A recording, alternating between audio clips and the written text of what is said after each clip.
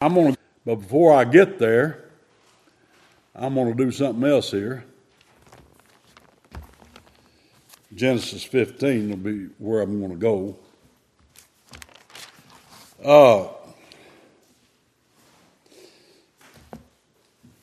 You hear a lot of stuff and read stuff. And there's just a lot of stuff going on that's against the Bible and those that believe the Bible. And when I speak of the Bible, I'm talking about the King James English Version, which comes from the Textus Receptus, not any other. I've taught this for many, many years. When I teach the Trail of Blood Baptist history, I always bring this up. And from time to time, I have people try to contradict this.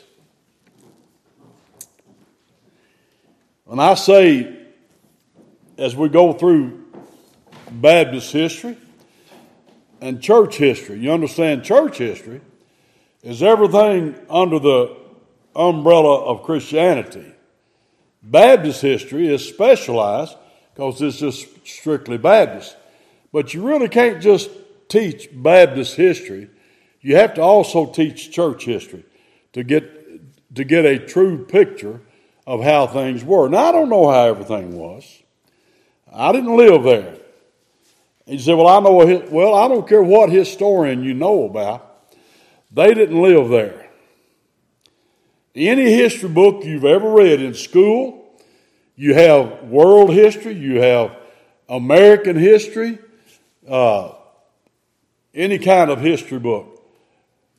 Anybody that wrote those books, they didn't live through all of that.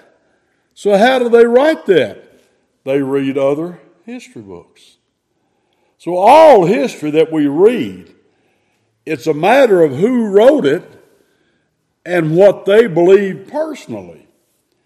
And that's how they interpret things. So pretty much history is an interpretation, except when you get the names and the dates and the places that can be absolutely verified, then you're not talking about somebody's opinion. I noticed that Bashir is running for re-election to governor.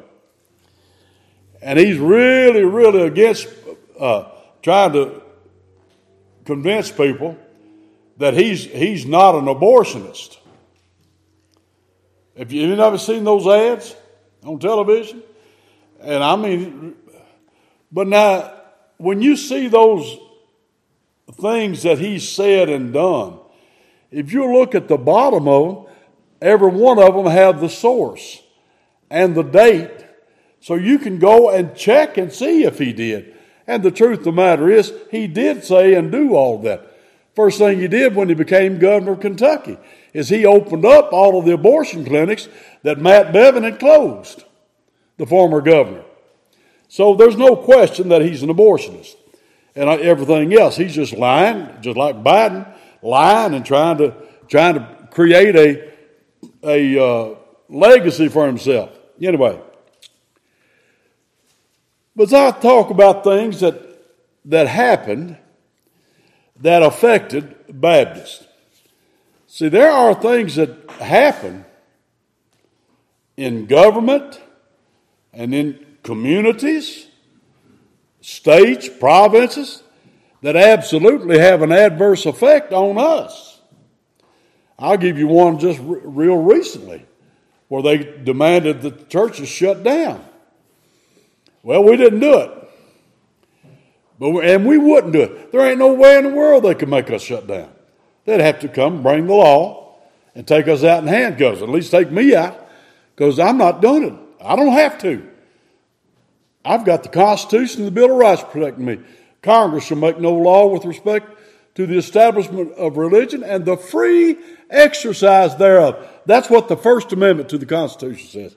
And we're going to stick with it. But anyway, they may, I don't know, if they can get rid of the Constitution, if they can amend the Bill of Rights, they might be able to do something, and that will definitely have an adverse effect on us. Anyway, so things do have an effect on us. We talk about professors at the colleges, universities, University of Kentucky, Transylvania, Eastern, all of the university colleges. Do you think that hasn't had an effect on all of society, especially all the Western world? By having those professors who are not only atheistic, they also are communist. Some say socialist, but that's about the same thing. Do you think that hasn't affected our society? That's where we get our school teachers from those universities. You think they haven't been taught by those wicked professors? And they are. There's not much on television. I watch some of the reality shows, Mountain Men, stuff like that. But when there's none of that on, there's not much that I care to watch.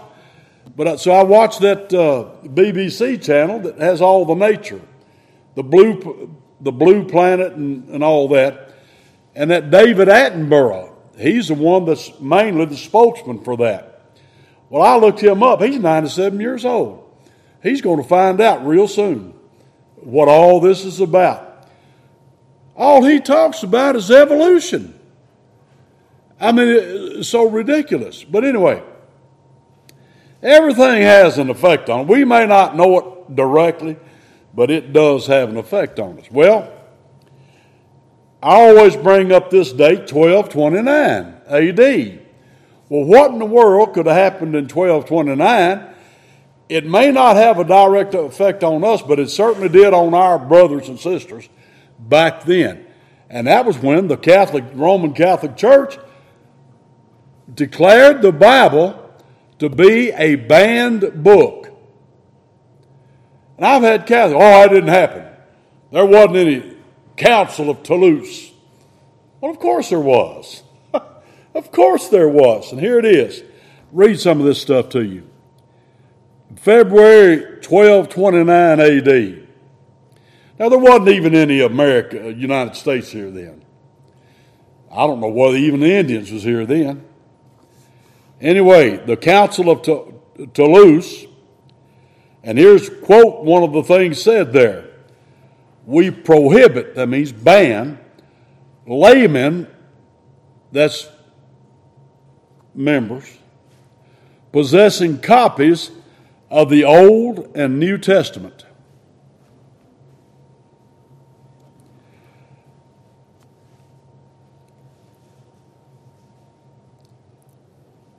From the 1200s to the 1800s, papal leaders, the papal leaders are popes and all in his regime. They openly condemn the reading of the Bible in the vernacular. That means the language of the common people. They were all right with you having a Bible if you couldn't read it. They were all right with that. But not if you could read it. And even persecuted those caught with copies of the Scriptures in their possession, because Bible societies beginning in the 1800s, anyway, they wanted the war to spread God's Word. Yet the Vatican has not changed. That's Rome. That's where the Empire of Rome is the seat of it. Papal Rome's opposition to pure Bible truth remains to this day, and this was printed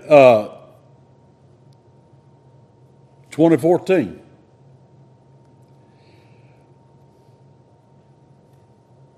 No, let's see. At the Council of Toulouse, papal church leaders ruled, we prohibit laymen possessing copies of the Old and New Testament. We forbid them most severely to have the above books in the popular vernacular, that's the language of the people.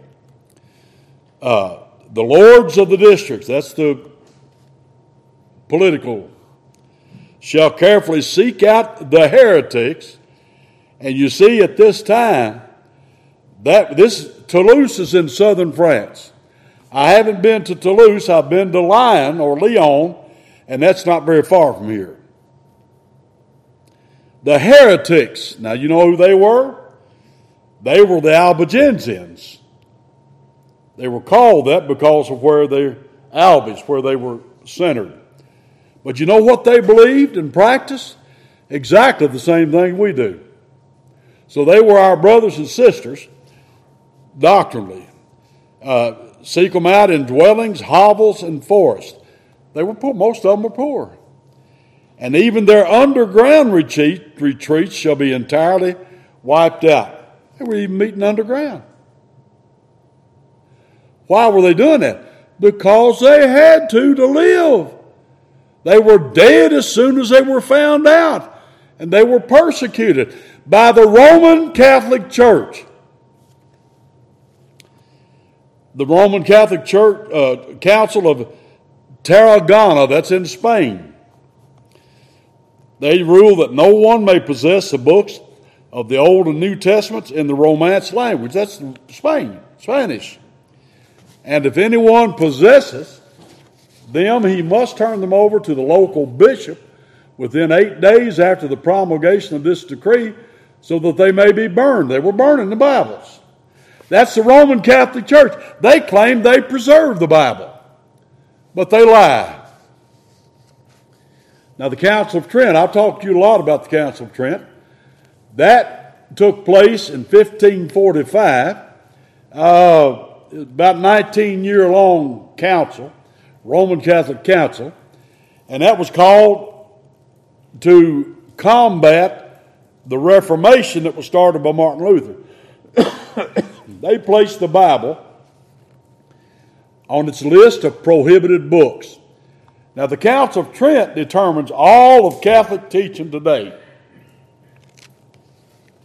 And they forbade any person to read the Bible without a license from a Roman Catholic bishop or inquisitor. Now, an inquisitor, he's one that called you before their judges to inquire into what you believe in. And once you got in front of them, you didn't leave. You didn't leave healthy. That's where the tortures came from. Anyway, that if anyone shall dare to read or keep in his possession that book without such a license, he shall not receive absolution till he has given it up to his ordinary. They said, now we're going to threaten you this. You'll never get your sins forgiven if you get caught reading the Bible. They said they were the only ones that had the power to forgive sins, the Catholic Church. This came from the Council of Trent. Quote, since it is clear from experience that if the sacred books are permitted everywhere and without discrimination in the vernacular, in the common language of the people, there will be reasons of the boldness of men arise therefrom more harm than good. Now, J. Wiley, he wrote a book on the Waldenses. Pretty good book. He says, he's pretty much an expert on the Catholic Church, its history, dogmas, and genius and prospects. Quote, the Latin Vulgate, that's where their Bible comes from, is the authorized standard in the Church of Rome, and that to be to the disparagement of the original Hebrew and Greek scriptures. What he's saying is that the Latin Bible of the Catholic Church, the Vulgate, destroys the Hebrew and Greek manuscripts, the actual Bible. These are omitted in the decree by the Council of Trent, and a translation is substituted. All Protestant translations, such as our authorized English version, are prohibited. Rome's attempt to keep the Bible from men has continued to recent times. Pope Pius VII denounced Bible societies and expressed shock at the circulation of the Scriptures. This Pope declared, it is evident, quote, it is evidence from experience that the Holy Scriptures, when circulated in the vulgar tongue, that's our language, have through the temerity of men produced more harm than benefit, unquote. And it goes on and on. Pope Gregory XVI, Leo XII, called it the Bible, the gospel of the devil. He condemned Bible societies, and he said, this has long been condemned by the Holy Chair. Well, do you know who the Holy Chair is? It's the Pope. They call him the Holy See. It's the Pope. When he speaks in that chair, he's infallible.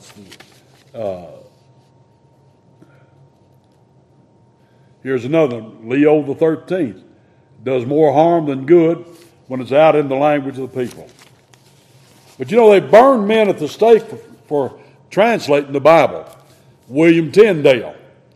He was hunted down like an animal and finally caught, and they burned him at the stake, burned him alive because he had translated the Bible into English. Anyway.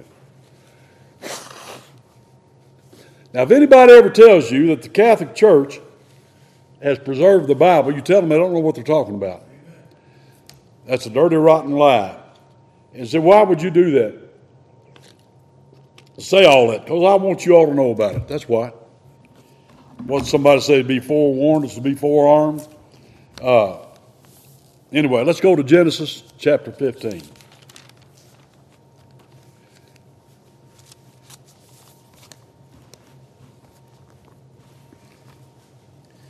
Hadn't been too long ago I was in this chapter, but for different reason. It's a short chapter. I'm just going to read it. And after these things, the word of the Lord came unto Abram. Now notice he's called Abram now. A little later he'll be called Abraham, because he's going to be the father of many nations. But now his name is Abram. That's his original name. These things came in a vision, and God has spoken in different ways, different times to the fathers through the prophets. So here Abram's got a vision. I don't believe God uses visions nowadays. He uses His Word. We've got the completed Bible, and that's what many, many people didn't have, was the Bible, and especially the Bible in their own language. And we've got it. It's available. We don't need visions. We don't need prognostications from different people. We've got the Word of God. And this is all we're going to get until Christ comes. Anyway, what came in this vision said, "Fear not, Abram. I am thy shield and thy exceeding great reward." And Abram said, "Lord God, what wilt thou give me, seeing I go childless, and the steward of my house is this Eliezer of Damascus?"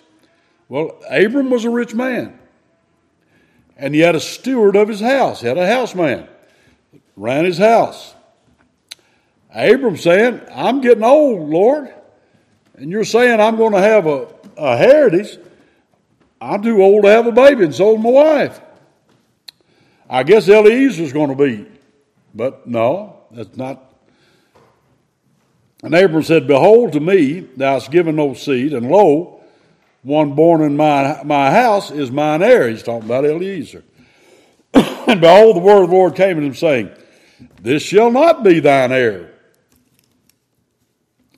but he that shall come forth out of thine own bowels shall be thine heir." Well, what about me and my wife being so old? Well, God said this is going to come out of your. And he brought him forth abroad and said, "Look now toward heaven and tell the stars, if thou be able to number them." And he said unto him, "So shall thy seed be." And I don't even have a kid. That's what Abram's saying. Now God knew that Abram could not number the stars. Scientists didn't know that up until the 1800s. I think some of them had attempted to count the stars, and I think they came up with something like 2,222. Now, I'll give them this. I don't think I could look out there and count 2,222 stars, even on a clear night. I think I'd lose track someplace. But you can't look out that far. And the fact of the matter is, we now know that we can't count the stars. One fellow said there's enough stars that everybody on the planet Earth could own trillions of them. That's a bunch.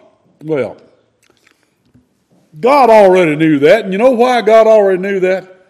Because He made the stars also. He made every one of them and named them and numbered them.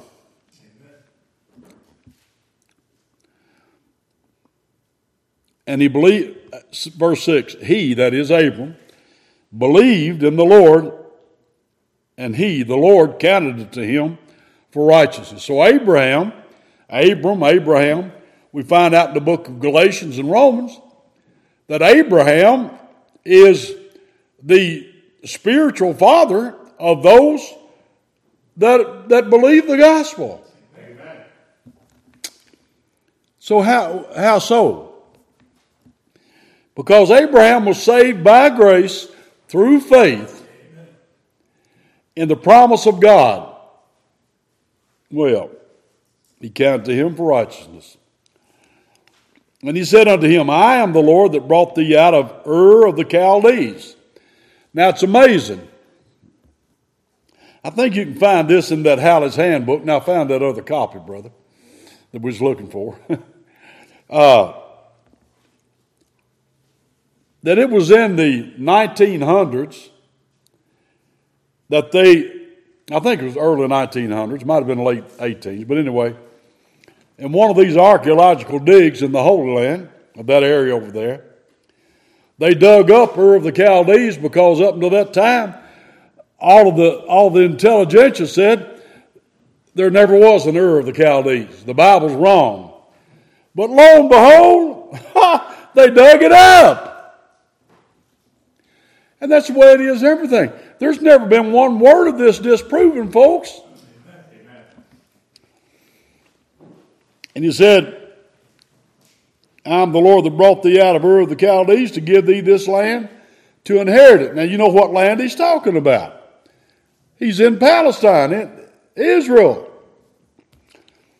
And he said, Lord God, whereby shall I know that I shall inherit it?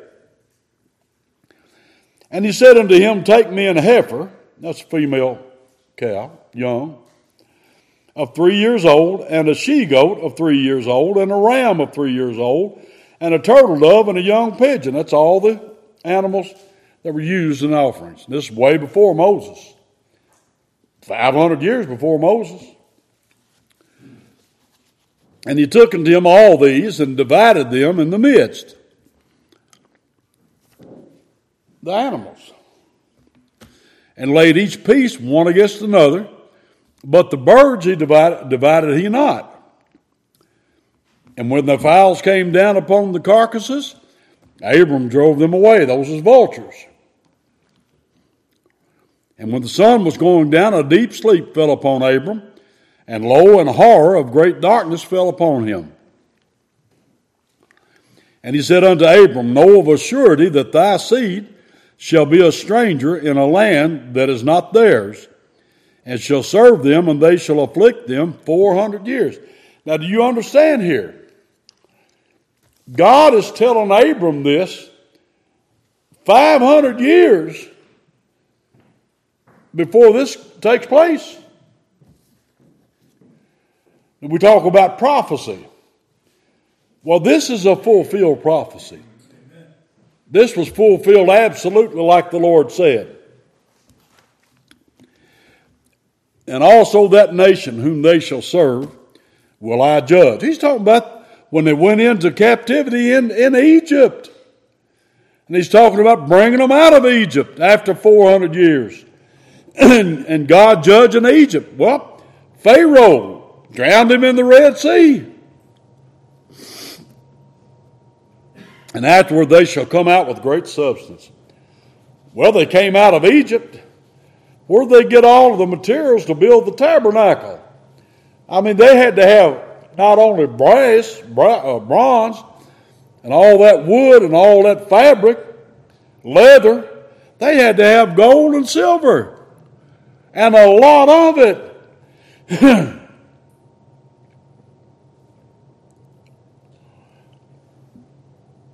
About this auditorium is 60 foot, so to that back window, that big window right there, you got 1, 2, 3, that fourth window there, about that end of it, forward to that corner. That's about how long the tabernacle was, about 45 feet. It was 15 feet tall. I don't think that ceiling line is a full 15 feet. I think it's probably about 13, somewhere in the 12, 13. So it'd be a little bit taller than that. So you've got two walls that long and taller than that. And then you've got one wall that's 40 foot wide.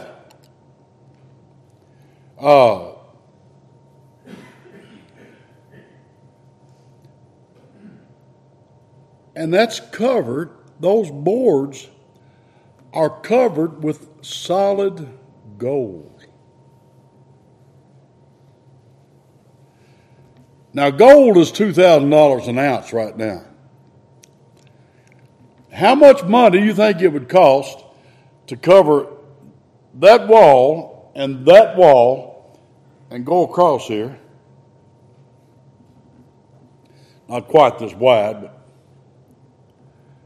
I don't think we can count that high. So did they come out of Egypt with great substance? And that doesn't count the silver. All of the posts that held up the hangings on the outer court, they had silver sockets. You had silver sockets for the gold standards, plus all the other stuff. I don't know how much money they came out of there with, but they sure got a bunch. And the Lord said they was going to get it. Verse 15, he said, "And thou shalt go to thy fathers in peace. Thou shalt be buried in a good old age." That's Abram. Well, at this time, he's just about 100. And he was 175 when he died. That's good old age. "But in the fourth generation they shall come hither again, for the iniquity of the Amorites is not yet full." I'm not going to talk about that today. I did the other day. "And it came to pass that when the sun went down, and it was dark, behold, a smoking furnace, and a burning lamp that passed between those pieces," on the altar where you had those pieces laid out. "And in the same day the Lord made a covenant with Abram, saying, Unto thy seed have I given this land from the river of Egypt unto the great river, the river Euphrates. The Kenites, the Kenizzites, the Cadmonites, and the Hittites, and the Perizzites, and the Rephaims, and the Amorites, and the Canaanites, and the Girgashites, and the Jebusites." He's just telling all this land, who now populates it at that time. So all those people are living there. Yeah, but God says that land belongs to the Jews. People say, well, what are we doing here in America? We stole this land from the Indians. I don't think we stole it from them. They weren't using it. I mean, here we got. And I think the Lord put us here. I don't know what we're doing with it now because they're about to destroy everything. But anyway, God said this land belongs to his people, the descendants of Abraham. All right. He gave them the borders. And this before they ever got it. From the river Euphrates, which goes right through the middle of Iraq, to the river of Egypt. Can anybody doubt that the river of Egypt is the Nile River? That's the river of Egypt. Egypt is built on that river. So is much of Africa. Anyway, there's your borders. Far more than they have right now. I was in the airport in Frankfurt, Germany. I guess I was waiting on a flight to come back to the States in one of those trips I took. And there's a fellow sitting there. We're waiting in that airport. Of course, all of them were then walking around with submachine guns. The guards were.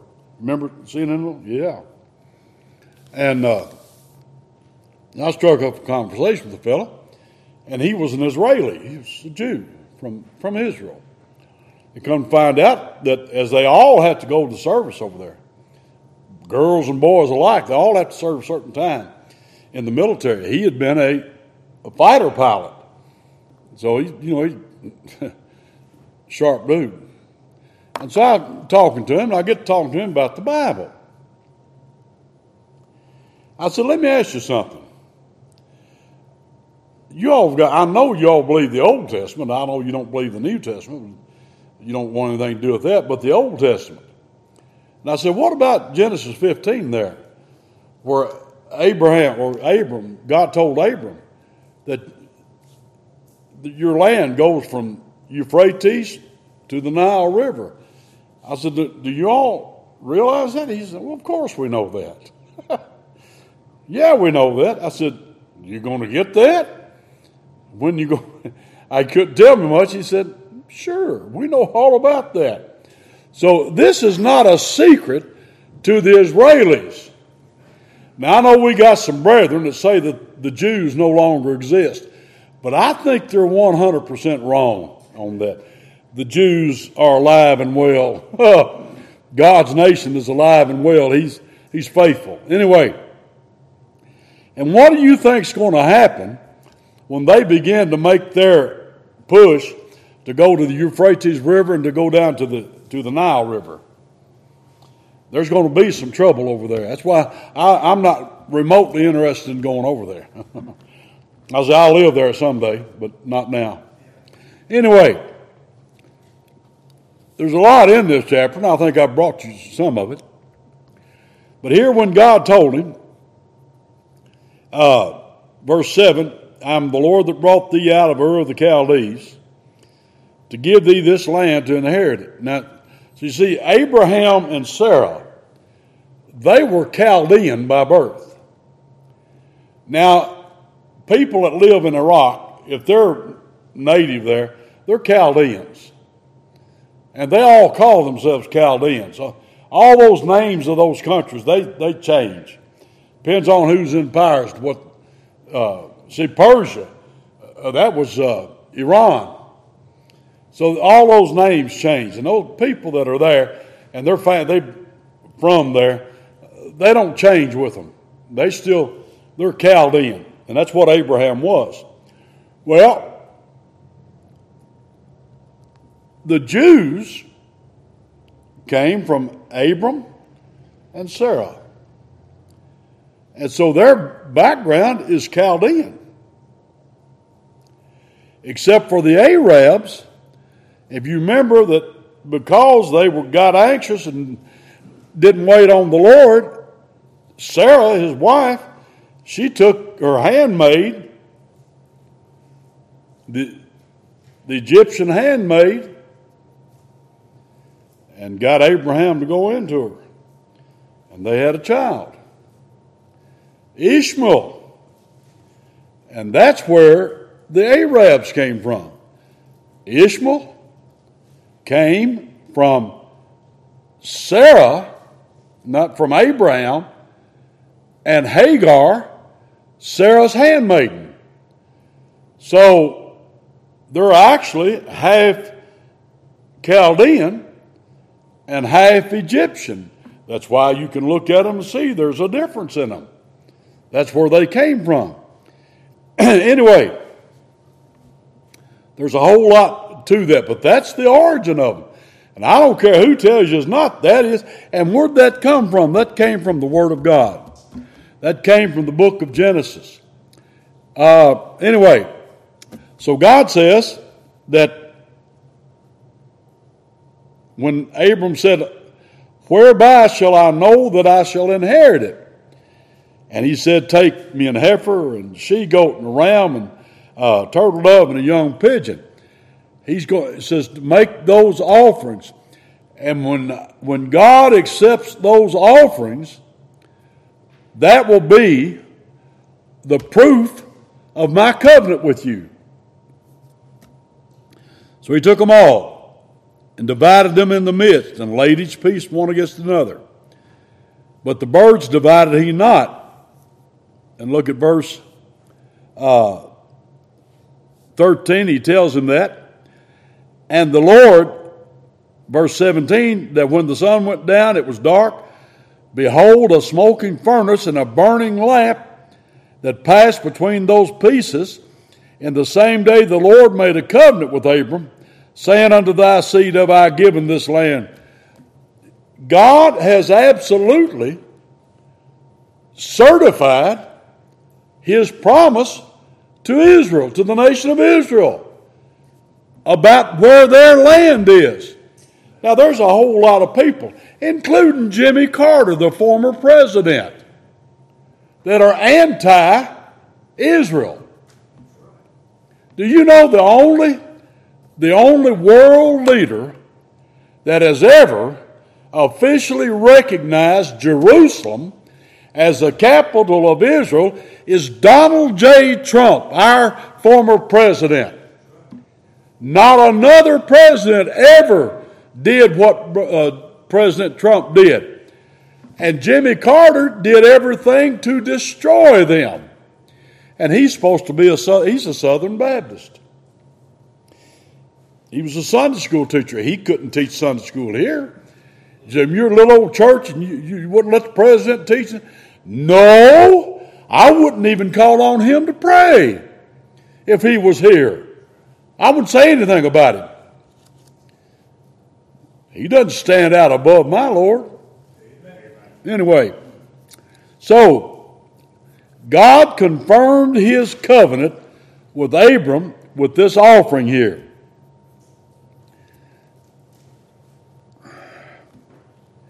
All these offerings made by blood, if they were made properly, God accepted them. Now the ultimate offering, the ultimate sacrifice is Jesus Christ.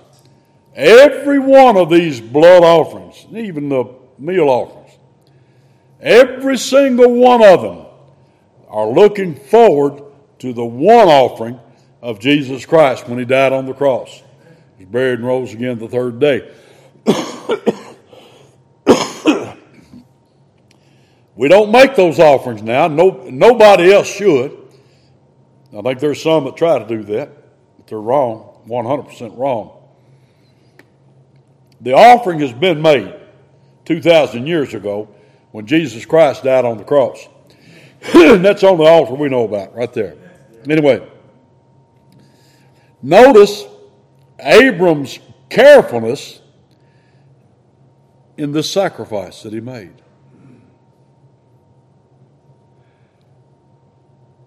He did it just like the Lord said. And look at verse 11. When the fowls came down upon the carcasses, Abram drove them away. The fowls. Now, I got some that disagree with this.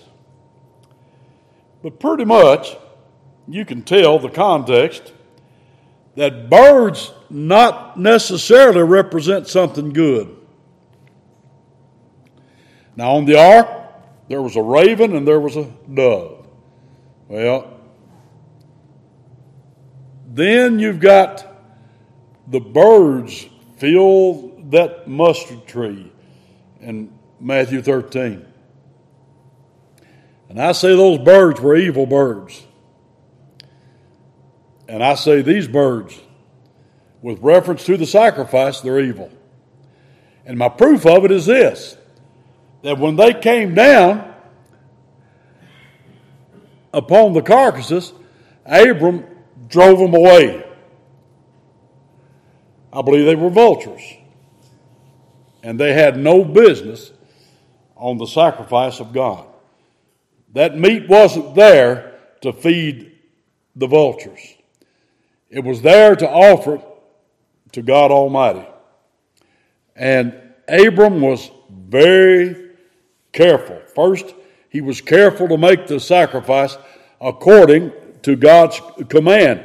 And you know, really, people that know the Lord ought to be extremely careful that we try to obey the Lord according to His Word. Now,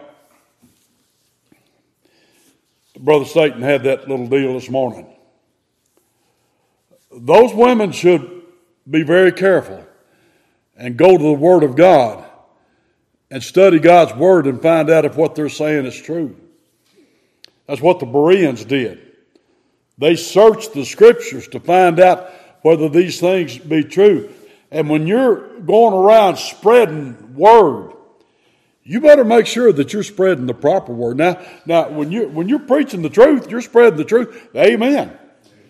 Go ahead and do it. But you better make sure that it's correct according to God's Word, because you're getting into trouble if you don't. Anyway, Abraham was very careful in his sacrifice to do it according to God's command. Now look at verse 17. It came to pass that when the sun went down and it was dark, when the sun went down, Abram had to have patience. He had to wait all day till the sun went down. He had patience. God visited at dark. He said, well, I want something now. Patience. Patience. Patience. Make sure it's right and have patience in it.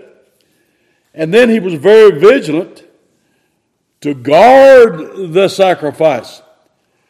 Well, now, for us, if you're saved, you're a member of this church, your sacrifice not only is how you live your life, it's what you're doing in your service to God. It may not appear to be much to anybody else out there. I'm sure that the truth of the Lord's churches does not matter to probably 99% of people out there. I'm sure it doesn't. You can tell by the way they talk. But does that say that it doesn't matter to the Lord? Well, the Bible tells us that the Lord loved His church and died for it. Well, the church is not all of His people. He died for all of His elect, but He died for His kind of church in some special way. I can't tell you much more about it than that, but He loved the church and gave Himself for it. The assembly is what the word church means. And if the Lord loves His church, shouldn't we? Yes. And there are a lot of people say, well, I'm not going to fool with the church. Well, I agree that all churches are not the Lord's. But if you've got a church that is the Lord's church, you ought to try to love that church and be loyal to it as much as the Lord loved it. Amen. A lot of people don't. I'll tell you what, when something happens, the very first thing to go in their lives is the church. The very first thing, not the last thing, the first thing. Well, here, a church is assembly. If you don't have the assembly there, you don't have an assembly. We've got to have that. Anyway, so very careful. Abram was very careful in his sacrifice to be according to the command. When Moses and Aholiab and Bezalel, when they began to build on the tabernacle, Exodus 25, the Lord says, see that you build this according to the pattern. Much before that, 1,000 years before that, God gave Noah instructions for the ark. Now, a lot of people run their ungodly mouths about the ark project up there in Williamstown, Kentucky. Will it float? They didn't build it to float. They built it to show you that the ark was real, it was built, and it definitely could hold all that it had to hold. Amen. And that's what they've proven up there. But I'll tell you what Noah did.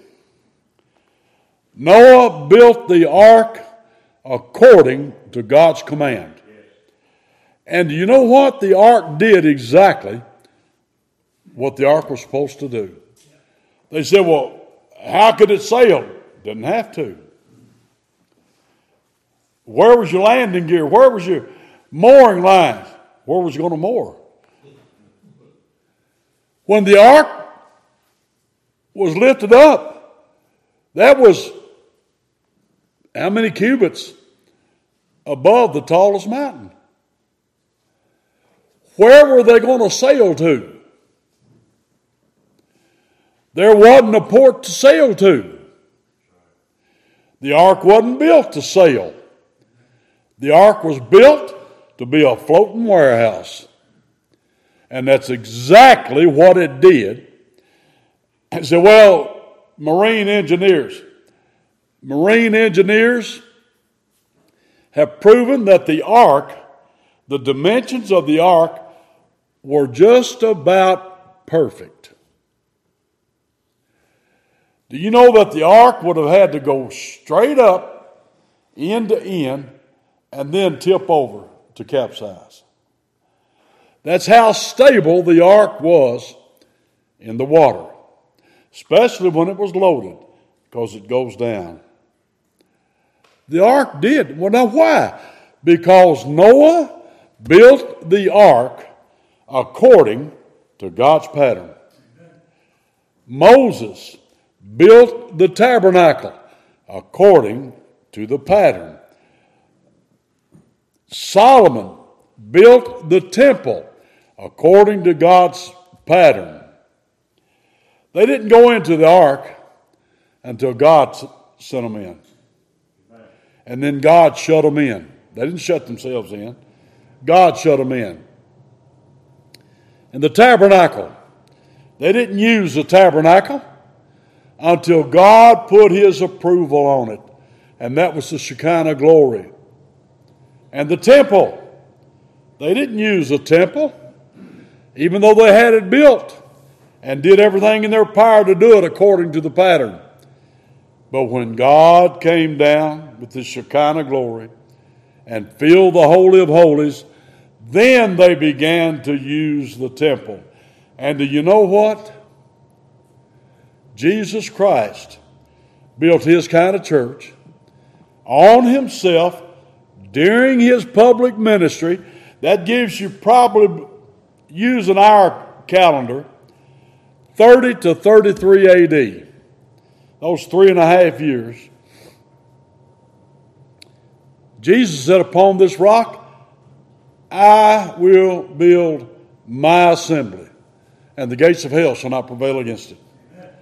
He built His church, and then just like the ark of Noah, the tabernacle of Moses, and the temple of Solomon,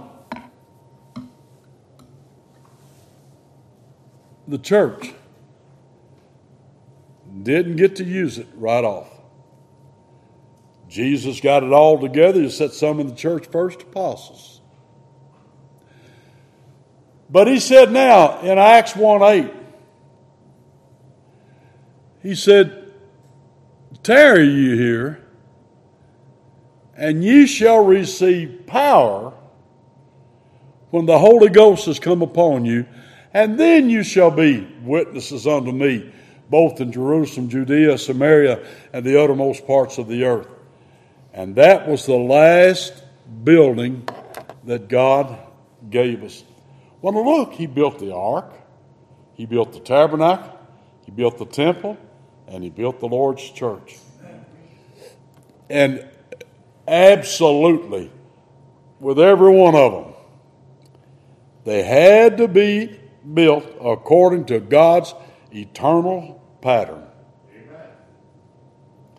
And that's why they worked. Well, what about the church? Yeah, I know it never was what the world liked, what the world looked at. Neither was the ark. Neither was the tabernacle. And they hated the temple. And they finally tore it down. But what about the church? Well, I'll tell you. The Lord's church has suffered. His churches have suffered. But they're still here. He said, "Lo, I'm with you always, even to the end of the age." Because they were built according to the pattern. Abram was very careful in his sacrifice. He kept it according to the command of God. He was patient with it. They had to wait on the day of till the day of Pentecost. The church was not started on the day of Pentecost.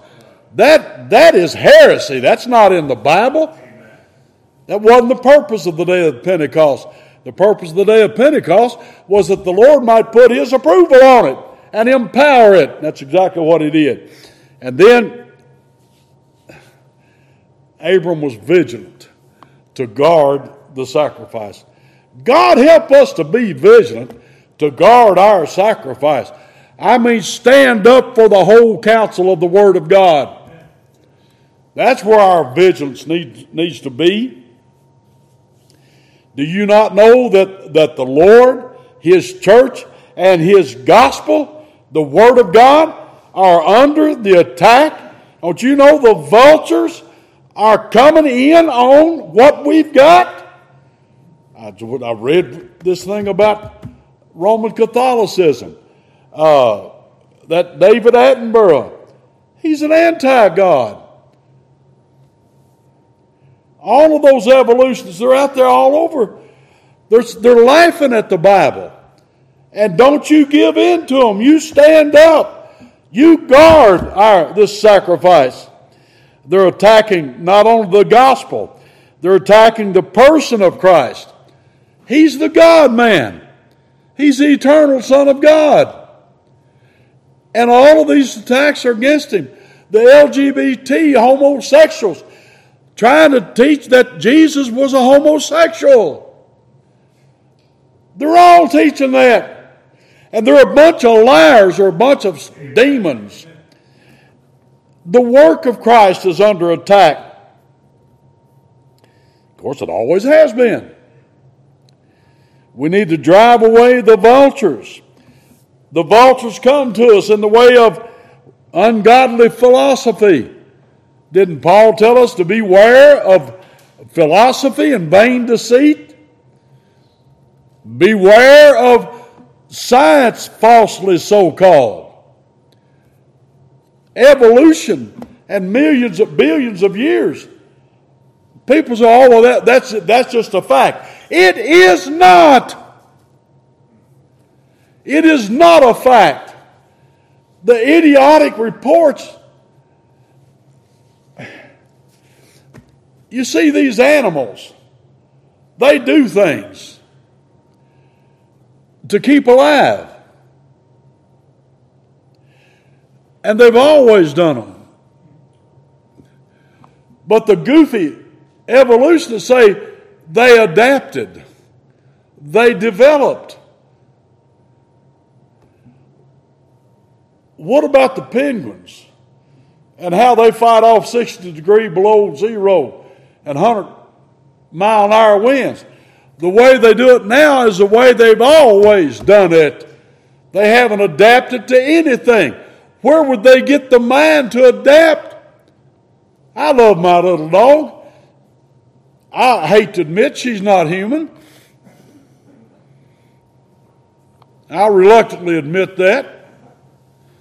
But I watch her and she does things that dogs do. I didn't teach her how to do it. And she didn't learn how to do it. She does it by instinct. It's in her. And that's the way all animals are.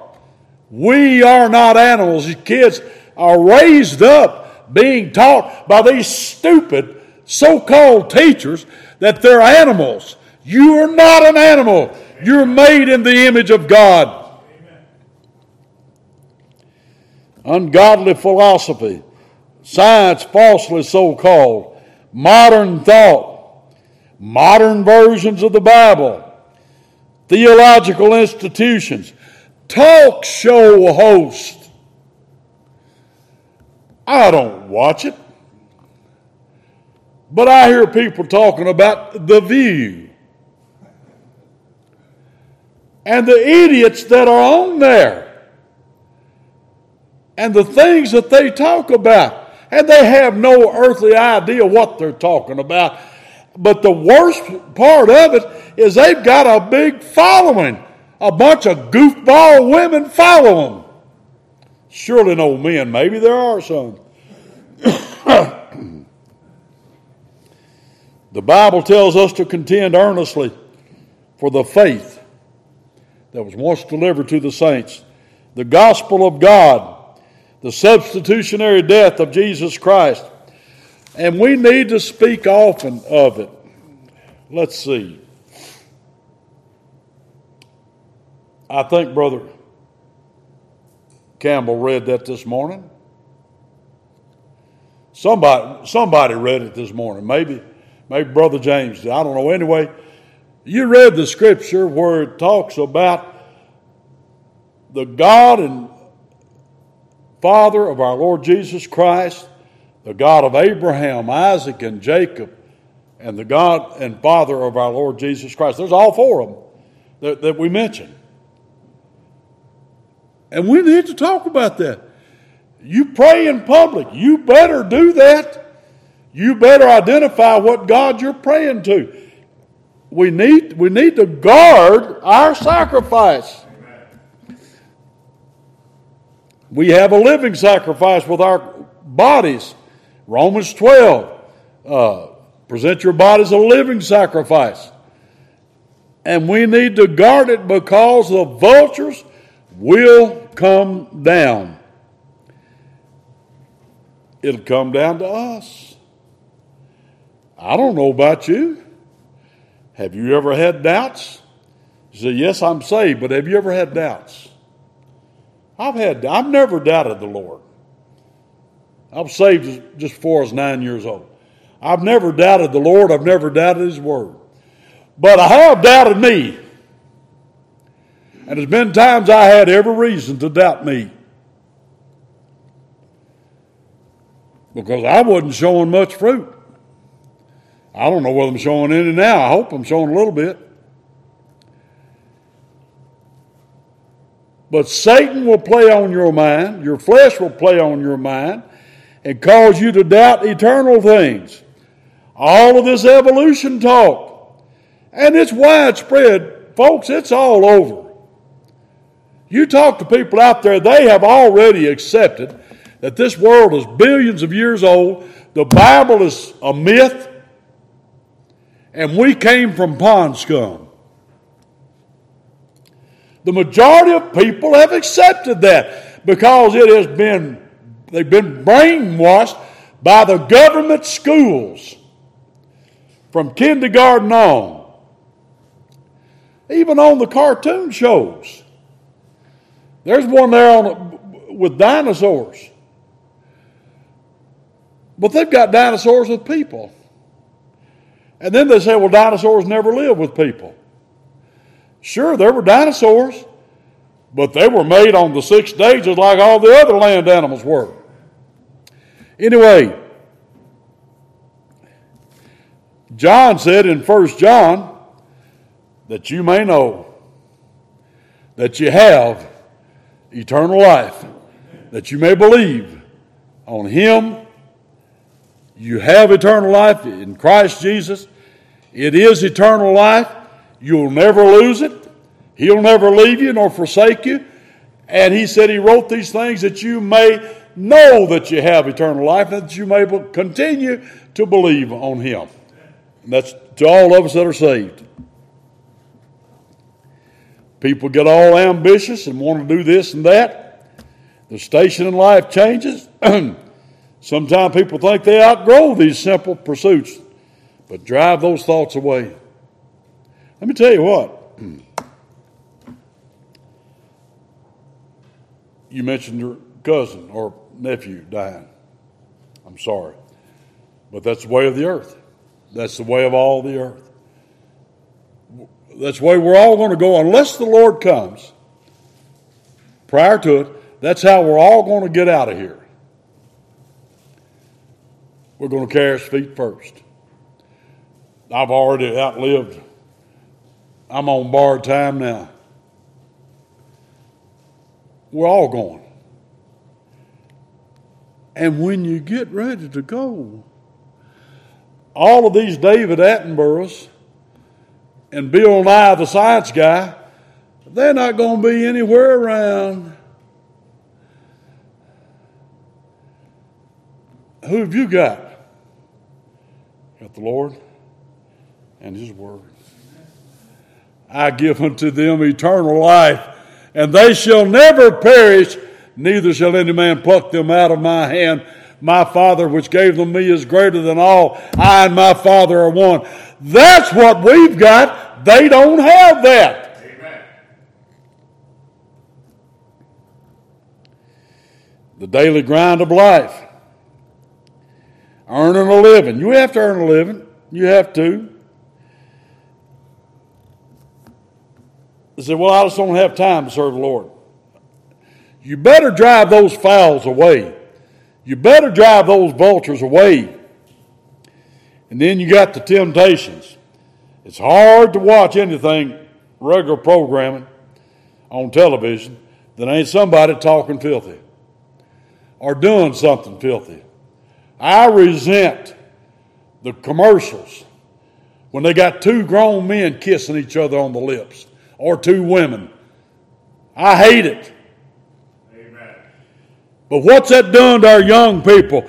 They're thinking it's okay. God says it's abomination. You better drive those fowls away. Well, there's plenty of things that enter into life that serve as vultures, and we need to drive them all away.